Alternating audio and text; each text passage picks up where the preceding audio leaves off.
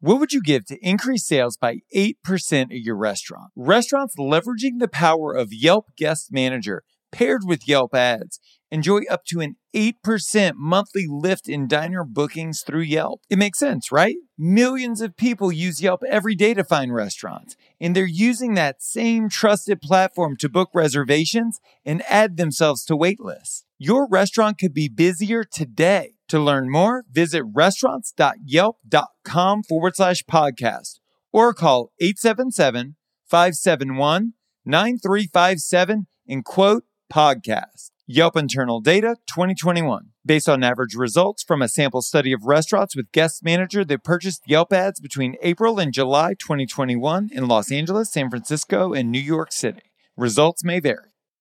Now here we go.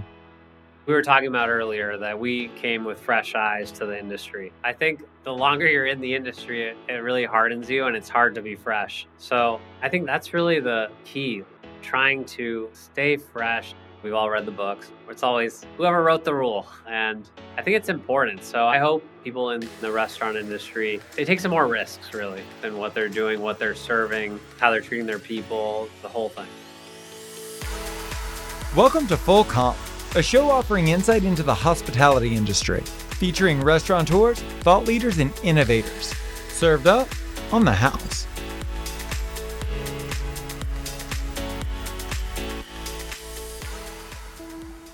What transforms a single-unit, family-owned and operated restaurant into a regional giant with 9 locations? Today we chat with Eric and Alex, co-founders of the Puesto restaurant chain in Southern California. Like so many other families, they built a restaurant to share their love of food and love of culture with their community. But unlike so many others in our industry, they've thrived, building 10 restaurants in 10 years. Today we discuss the strategies and tools they've used to scale their family business.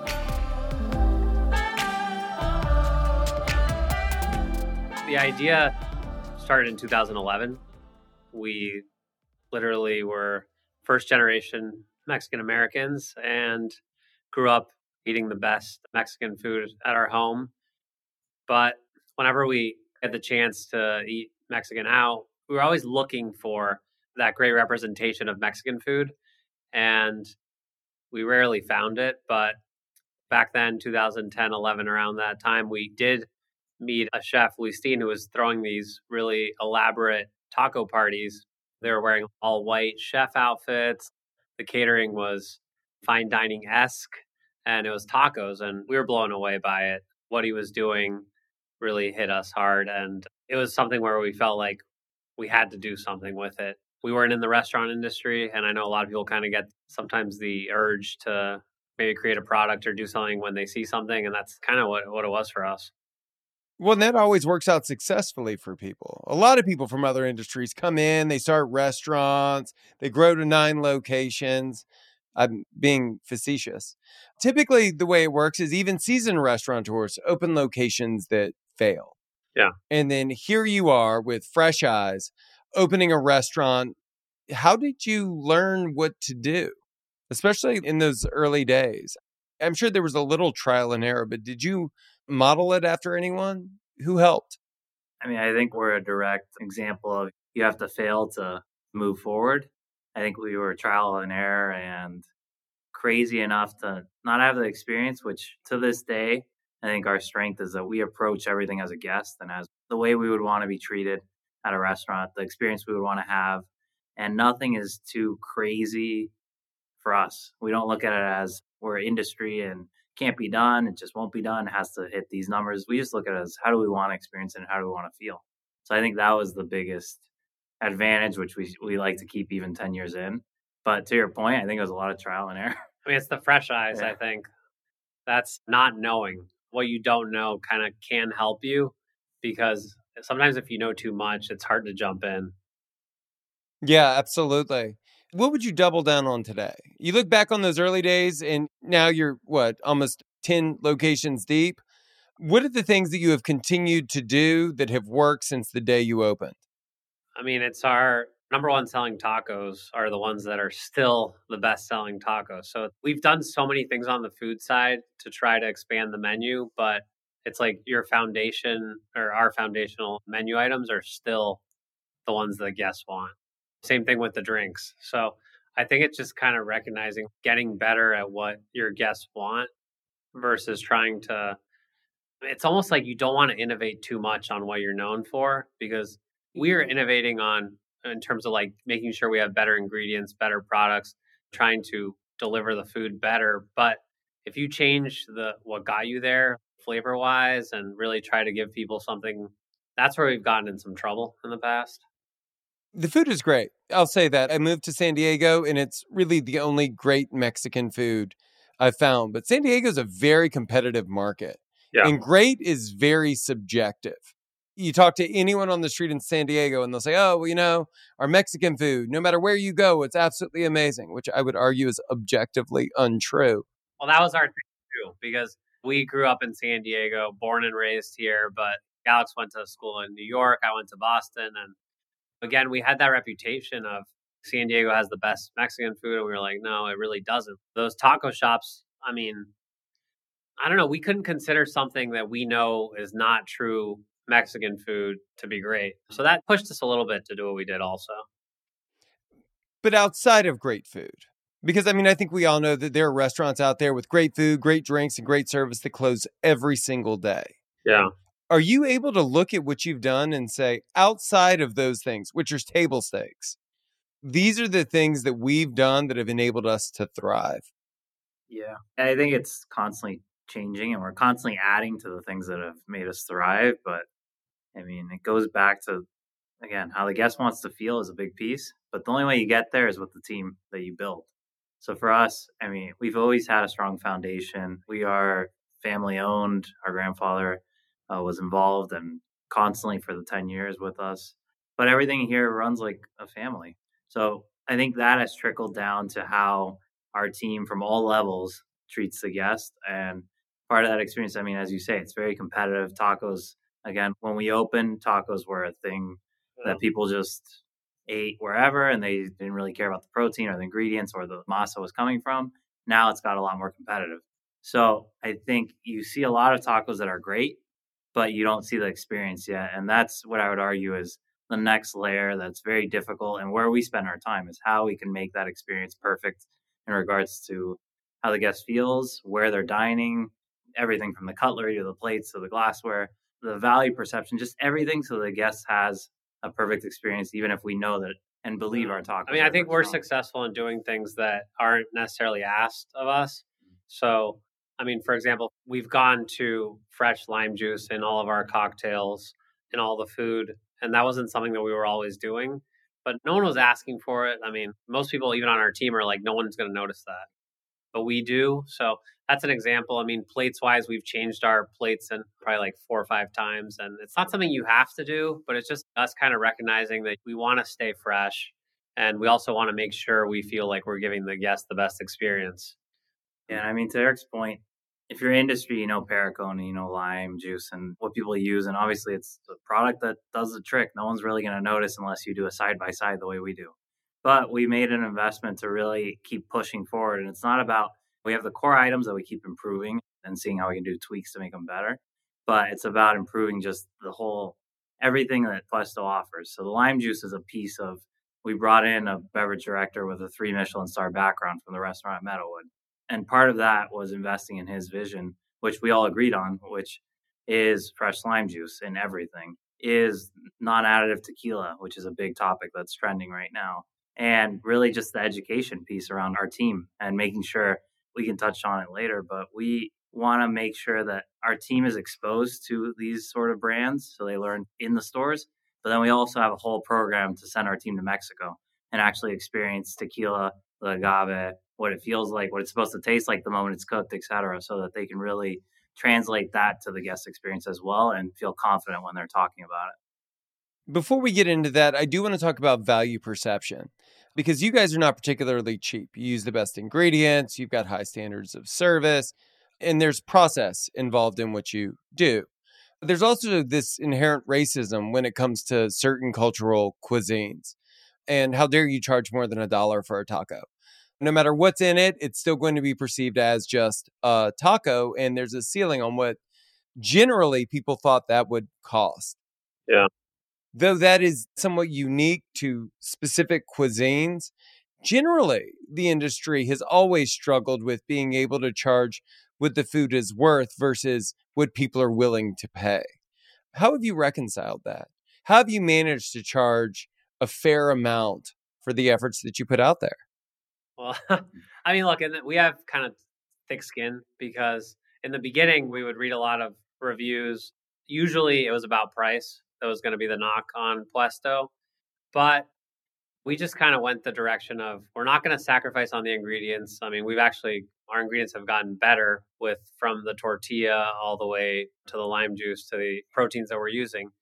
So we charge what we have to charge basically. And we understand that all we can do is focus on the experience and the food we're going to provide for the guest. And we have to charge what we have to charge. And we're going to have guests that are going to see that value and appreciate it. And then it's not going to be for other guests that are just it's not going to be for them. So we've gotten comfortable with that. It's kind of the only way to do business. Well, and the fact that, again, we understand price is usually the first thing people are going to attack. So if we can deliver on everything else, we don't really have that issue. I think after so many years in the industry and working on it, we've come to terms that pretty much if we failed and they're saying price, it probably has to do with something else or some other piece that failed during their experience. And that's where we take the effort to learn from that guest if it makes sense and see where we can pivot, obviously work with them to make that experience better, but then also translate that to every store and every guest experience. I want to talk about your website and I want to talk about marketing. You're doing it right. I don't know if everyone has this ability, but it's so easy for me to look at a website and be like, oh, that's it. Those are all of the right elements put together. Strong brand iconography, strong brand colors, your use of video on the website, the way you position the food, the level of saturation in the photography. It's a very, very slick, well put together, cohesive brand. And I'm relatively new to San Diego. I've only been out here a couple of years. So I'm curious to know, is this what it looked like 10 years ago? Yeah. I mean, obviously we've evolved, but the big thing for us was we did take a year before we opened and we worked with a design agency from Washington, D.C. that had done some pretty cool concepts, but we wanted to go outside the area and find an agency that was really strong with the brand. And we actually worked with the agency or with our grandfather that had worked on several different companies in the past, nothing to do with food, but he had a really good idea with marketing and branding. So basically, long story short, when we opened the first Puesto in La Jolla, the branding was really strong and most of the guests that came in thought we were a national brand. Yeah. Already. So that was important to us before we opened. We wanted to make sure that we looked very polished, which can be a bad thing for some restaurants, but that was kind of what we wanted. Well, and a brand that could evolve and grow. I think that's a key element. All the great brands you see, for the most part, you don't see huge shifts of logos or any of that. Puesto is pretty much true to the same branding that they began with. And to this point, it's just built on top of that, but it hasn't done any drastic changes. That's incredible. I mean, have you seen that it served you well? That early investment, which most restaurateurs aren't willing to make, has translated directly into dollars and butts and seats? Yeah, I think it's very important to, especially now. I mean, right now compared to back then, it was big, but like Instagram had just begun, or I don't even know if it had started. But I mean, we're in a whole new world right now where it matters even more, probably 10 times what it did back then. Yeah, and I think it's a big piece of brand equity where every time you shift, you'll naturally lose people, whether it's a new brand, a new look, whatever it is that you go through.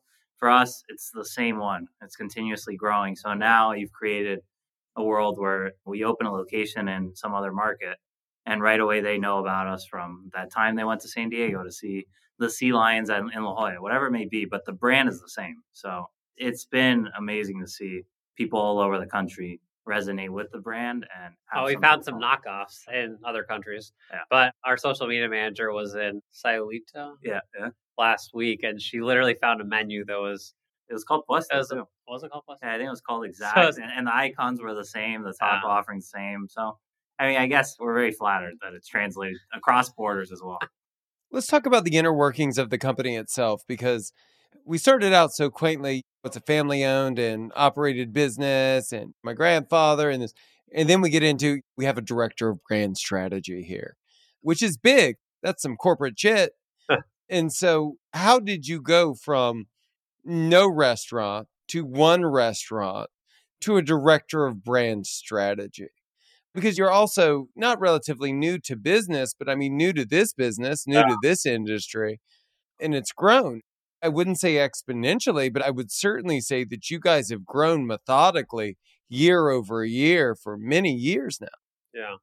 Well, it's been very clear with our growth what we need. And sometimes we made the wrong decisions on some of the positions, but it's very apparent because our main office is very transparent and restaurants never close. So the issues kind of just really tell you what you need and what you can handle by yourself and what you can't. So, yeah, I mean, we have HR, which we have pretty much every department. They're really small. It might be one person or two. But I mean, we're at the point where we need everything. We have about 1,000 employees. So you can't really not. We're still definitely not corporate, which is what a lot of people like. And it's good and bad, but that's where we are right now. We're still very much a growth company that is. Yeah. I think it goes back to hiring smart and hopefully never allowing little things to get, whether it's compensation, whatever it may be, just trusting your gut and going with the person that you think is going to do the best job. And that's been a big piece of us. We have an image of where we want Puesto to be, but we have such a strong team. And during COVID, we used that time to even strengthen the team more. We have, back in the day, it goes, you learn a lot from the brands you admire. So I know Eric admired Sweetgreen from his days in Washington, D.C., where he used to see it there. It was on M Street. The first one, yeah. Yeah, the first one on M Street, and Piata in Ohio. That was a cool concept. Puesto began as fast casual for about a year. So that's where the Puesto name comes from. So as good as our brand is and everything, the actual name Puesto is not a great name for what we're doing right now because we're full service large restaurants and Puesto is a food stand. So, I mean, it still works. We were never going to change it, but that's just kind of an example of where you start and where you are 10 years later. And I think those brands, when it comes to hiring, have allowed us to see brands that do things well, whatever we're targeting. So we focus on brands like Union Square Hospitality. They do an amazing job. They create the best experience possible. So we brought in a senior leader from them who's helping us evolve that. And I talked about the Bar and Spirits with a 3 Michelin star background who's completely revamped and changed that. On the culinary side, we have people from, they worked at Destroyer and Best Poutine in LA with the Michelin. So we don't need to do that, but we do it and make the investment because we know that bringing in people with that experience and that background can only bolster our resume and give us that level and foundation so we can keep growing. And again, you hire people you want to learn from. Oh, yeah, that's true. But we have taken, these people they were more junior at these places. And so you have to trust that they're going to be able to grow into the levels. And because we want kind of new and fresh. And I mean, not that we're a big enough company that we're going to be able to go hire their presidents or senior people anyways, but it's kind of that trust factor where you admire these companies and luckily these candidates apply or they want to work with you. So that's been really good for us. Seeing what was possible and going from good to great, you're going to learn something. Hearing different perspectives from different people in the group have inspired ideas or concepts that I've used since then that there's no way I would have ever come up with on my own.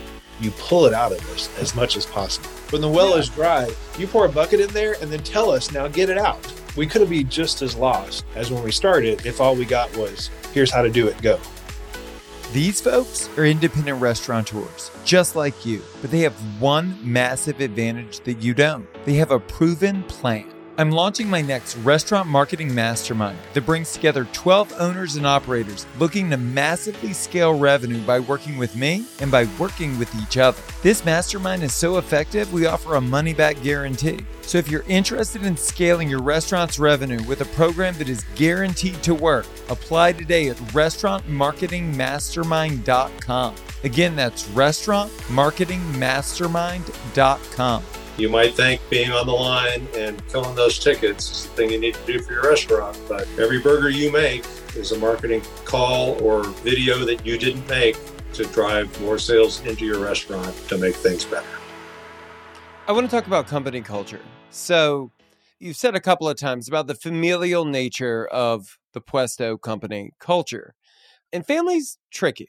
Family's tricky because when your mom asks you if it looks like she's gained weight, you say no, because you love your mom and because you both actually know the answer to that question. Families are built on, to some degree, deception, built on love. And I would argue that many restaurant concepts run in a similar way. Hey, how am I doing at work? You're doing great. And then the next day, the other manager fires that person. Because accountability is important, but these conversations are difficult. I'm sure that they're very difficult to manage amongst brothers and cousins and everything that you guys have going on. But then to have to deal with it at scale as well is really difficult. How have you baked in a culture of accountability into what is a very familial culture? I mean, I think it's systems. I think there's so many systems in place while making it still feel not corporate that you pretty much have these rules, and we're constantly learning and improving on it. But it creates a foundation where, based on people actually buying in at the beginning and believing in the Puesto mission and actually wanting to do better for the company, that's kind of the beginning. And that's why we've doubled down on our talent, whether it's the HR, whether it's people who work on culture and development at Puesto and can help us with our vision of how we see it. We double down on that. But then it's also just having more, I guess, what would you say? Well, I mean, for us, one thing, like between us, we're 5 family members that really lead the company. And that frankness, we can battle it out and fight and say bad words to each other. So it's good and bad. But at the end of the day, there is that continuity where like we're not going anywhere. So no matter, there really isn't going to be those hurt feelings or, I mean, most importantly, the continuity, because that's what does help Puesto continue to run kind of in that familial way, which can be tricky, but overall it's a positive. You mentioned the Puesto mission. What is it? Puesto mission is to provide the dining experience that we want to have when we're at our home, eating with our family. That's really what it comes down to. Delivering that is very challenging, but that's what we're striving for. Let's talk about retention. So you do a lot to get customers in through all of your marketing efforts. Once they're in, once they've dined, how do you get them back? We do things with email marketing, and OpenTable, I think, is a good resource. Obviously, we spend a lot of time on Yelp with a lot of different things. Mainly, how do you get them back is really the experience they had within your restaurant. I mean, there is technology and there's a lot of things that we use to an extent. So it helps. But I think how do you get them back is about their experience in the restaurant. That's how you get them back. They talk to their friends and their coworkers and everybody about that experience. That's really the most important thing for restaurants. Because no matter how hard you try with everything else, technology, social media, whatever you do, you can't really force someone to go eat somewhere they don't want to. I think the key is staying top of mind. And a big piece of that is in a world where everything is gone digital, we focus on local and in-market and how we can be involved in pretty much any relative event that's in the market that we believe in the cause or whatever it may be. We want to have a presence there. We have our Puesto Cares Foundation, our Puesto Cares initiative, which helps different causes across the years. And that's a big way of us getting, again, we like to target hyper local, whatever the cause is, and build on that. So I think it's important to, you have all the social and the digital and everything. Well, the stadiums too also. Well, yeah, most brands are doing. And then you have on the ground and how you can actually, whether it's the bad or good experience, at least you can stay top of mind for them and translate for more than just a restaurant to an actual piece of the city or an institution in the city that's involved in many ways rather than just the place you go eat at. It's actually a piece of San Diego. And that's why we always strive to be the taco of San Diego and continue growing. And part of that, again, was somehow we were able to work our way in. And over the years and years, a dream of ours was to be at Petco Park. And now we're there. So I think all those pieces add to the layers of complexity of how you get people back in the door. But there's no one fits all. What's your growth strategy? When did you decide to go from 1 to 2? When do you decide to go from 9 to 10? I mean, before we opened, we knew we wanted to have more than one restaurant. Just what we were developing, we knew we were going to need those economies of scale. And then opening restaurants takes a long time too. So, I mean, we weren't really we weren't going on the streets and just seeing what locations are available. We were more looking at, I mean, most of them were developments that were in process, or maybe they were 3-4 years out. So we made some commitments to real estate that we liked that was in the future. So we ended up opening sometimes 2 or 3 in a year, which was unfortunate because, at least for us, we don't want to open more than 1 a year. But some of these things happened and we hit COVID and everything. But I mean, growth strategy, I think overall for us has always been to grow. We also know we have a great foundation of leaders that we want to grow. They want to grow. We want them to grow with us. So that's a big part of it also. And we want to grow in our markets ideally. I mean, eventually we want to get out to other cities, but right now we still feel like we have ground to cover in the markets we're in. Yeah. And I think a big piece is just patience. When it comes to restaurants, you start to learn about all the dynamics that come into it. Obviously, if you're a group with a ton of investors and everybody's out a little bit, if it's not a good location, then I guess you can live with that. With us, every location we pick has, it's us. And so we started to learn patience along the way of these locations seem like they make sense and seem like you can do a great business. But then you have to dive into the nitty gritty, which our cousins are excellent at that.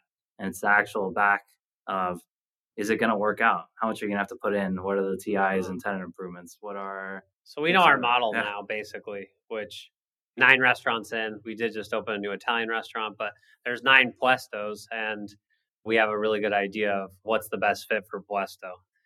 So no matter how many studies brokers give you about demographics, I think it really depends on your concept. And so we finally really have a good idea for that. But that's what gets really tricky, because when you're a restaurateur and the brokers are going to give you all this information, and you can do your own research too, but even just because your neighbor or whatever is doing great doesn't mean you're going to do great.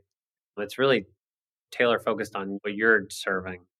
So that's hard. Let's talk about the Italian restaurant. I thought that was really interesting. So, I mean, the 2 cuisines that are just absolutely gangbusters are Mexican and Italian. But what inspired you to pivot when you've got this perfected model? Yeah, we've been thinking about other ideas for the whole time, 9 years, however long it's been, with us thinking about ideas. And we never dove in on any of them because we didn't feel strongly enough about them. So this opportunity came up during COVID, and it was actually the space next to us at our original Puesto. So, I mean, for us, we live in the area and we feel very confident about the location. And even though I know it's hard to know exactly how it's going to do with your new concept, but I mean, we felt strongly about Italian because, I mean, it was in a way similar to Puesto, where we just didn't feel like the city was doing a good enough job with Mexican. We didn't feel like it was happening with Italian based on what we had seen in New York and LA and all these other cities. It wasn't really being represented in San Diego. So we wanted to do that, really give that experience to this city. Let's talk about advocacy and activism. You guys have donated over $1 million. Can you talk about those efforts? Yeah, I mean, it goes back to what Alex was talking about, how we want to be really a part of the community. And ideally for us, we don't want to give to some big foundation or something that's already getting a ton of support from huge corporations. We've done a lot of different things. Horchata was a big thing for us, our frozen horchata. So we would do horchata for a cause, and we would rotate basically some people from our team, causes that they cared about, we would bring those up and they would be the ones that we would support. Right now, we're about to get back into it, and we're going to go with the beer. So it's going to be cerveza for a cause. And we're actually going to focus on lymphoma. So that's something where we're going to go to the local hospital in the region that for each one of we have basically San Diego, Orange County, and then we have the Bay Area.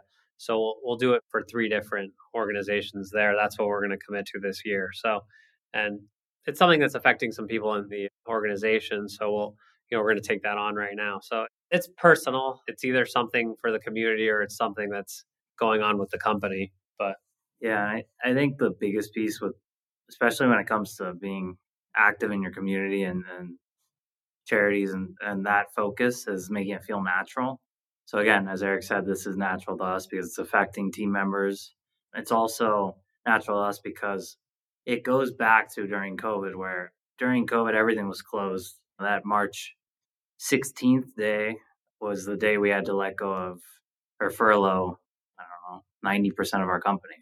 We had to take that stance and pretty much leave leaders at each store and leave as much as we could of the main office, but we wouldn't have guests for the foreseeable future. So part of that was then we pivoted to how we can actually give back to the community in that moment. And at that point, it's hard to think about it because it hasn't been that long, but it almost seems like forever ago. And during that time, we shifted our care efforts towards creating actual meals and cocktail kits for all of industry, all hospital members, where we would actually deliver it to the hospitals. And pretty much we layered it on where there was a lot of people giving food, and that's great. But we wanted to make it even more and take people away from what they're going through, whether it's that hospital and the dealing with patients every day, whatever it may be. So then that translated to actually creating Zooms where we were giving classes to everybody who got these kits. I think we did close to 20,000 by then, made by our team and assembled and given out for free. And those kits would actually have a Zoom class that would teach these people, all of our guests or friends or whatever it may be, how to create some of our hit tacos, hit cocktails. And then our Cinco de Mayo one actually included the Padres guest appearances, concert at the end, etc. So I think it's how you make it feel natural and give people an experience that they don't even know they want in the moment. So in this case, the hospitals, we have a long-standing relationship with them and what we've done in the past. So now we're just doubling down on that to make sure we can keep giving to them because it's something we're passionate about. The restaurant industry is filled with these unspoken rules and traditions about how things should be done. How would you like to see our industry turn the tables to create a better future for all of us? We were talking about earlier that we came with fresh eyes to the industry. And I think the longer you're in the industry, it really hardens you and it's hard to be fresh. So I think that's really the key, trying to stay fresh. We always kind of joke about, because we've all read the books, it's always whoever wrote the rule. And I think it's important. So I hope people in the restaurant industry, they take some more risks really in what they're doing, what they're serving, how they're treating their people, the whole thing. Yeah, I agree. I second that. I think it's taking risks, and a big piece of COVID was it was hard to see a lot of team members transition out of the industry. So I hope we can rejuvenate that and begin to create a new world where that idea of, I hate when someone tells, restaurants, that's such a hard business. You must be a risk taker, whatever it may be, getting into that. But the reality is you do it because you love it. And if you really love it, you're going to keep chipping away until you find the path that it's going to work and it's going to become a viable business. And if it's not, you cut it loose, but you'll find the next one, which will be. But if you're really into hospitality and restaurants or whatever it may be in the field, just sticking with it and just building on it. And I think, well, I haven't really studied it, but one of the reasons that a lot of people fail at restaurants is they think it's easy. They're just like, okay, I got a burger, I'm just going to open up this place. There isn't real plan or understanding of what you're doing and what you want to offer. It sounds like a very easy business. So yeah, it's going to bring a lot of failure because it's not thought through. That's Eric and Alex Adler. For more on Puesto, visit eatpuesto.com. If you want to tell us your story, hear previous episodes, or check out our other content, go to restaurants.yelp.com/fullcomp. Thank you so much for listening to the show. You can subscribe wherever you get your podcasts. While you're there, please leave us a review. A special thanks to Yelp for helping us spread the word to the whole hospitality community. I'm Josh Kopel. You've been listening to Full Comp.